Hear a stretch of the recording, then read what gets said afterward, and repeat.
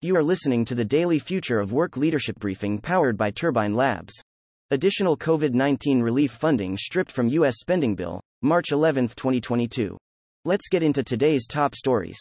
The Biden administration will extend mask requirements for travelers on airplanes, trains, and transit hubs through April 18 as the CDC works to revise public transportation mask policies.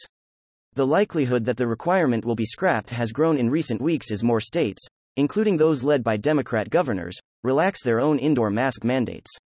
The 2020 census missed about 750,000 people. While the margin itself isn't statistically significant, many groups were miscounted at significant rates, with 5% of Hispanic people, 3.3% of Black people, and 5.6% of American Indians and Alaska Natives being missed. On the other hand, whites were overcounted by 1.6% and Asians overcounted by 2.6%. Prices rose 7.9% year over year in February, the largest increase in 40 years.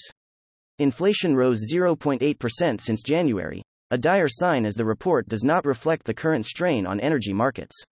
Monthly rents surged by 20% across the U.S. in the past year, pricing some renters out of their homes. Goldman Sachs warned the probability of the U.S. facing a recession in the next year could be as high as 35% as the bank cut growth forecasts. The House stripped $15.6 billion of coronavirus relief funding from the government spending bill that cleared the chamber Wednesday. The White House warned that testing capacity and the supply of monoclonal antibody treatments and antiviral pills will decline in months if that funding does not pass the Senate. 2 years into the pandemic, new research suggests that the actual death toll is 3 times higher than the official tally, potentially topping 18 million deaths worldwide. Major League Baseball's Player Association struck a labor deal with team owners, ending the second longest work stoppage in league history after 99 days. No games will be missed as originally feared despite missing 2 deadlines for the deal, and players will receive their full salaries for the season. Content facts.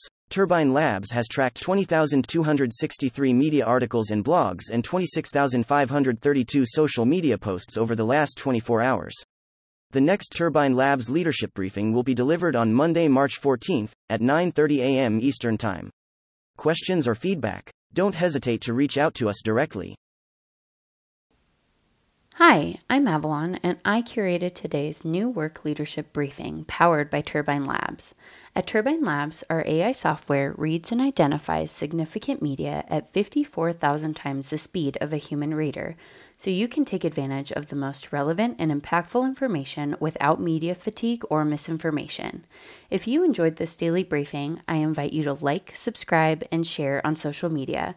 To obtain this briefing every day in your email inbox, subscribe by visiting turbinelabs.com and clicking subscribe on our free briefings tab. Thank you for listening.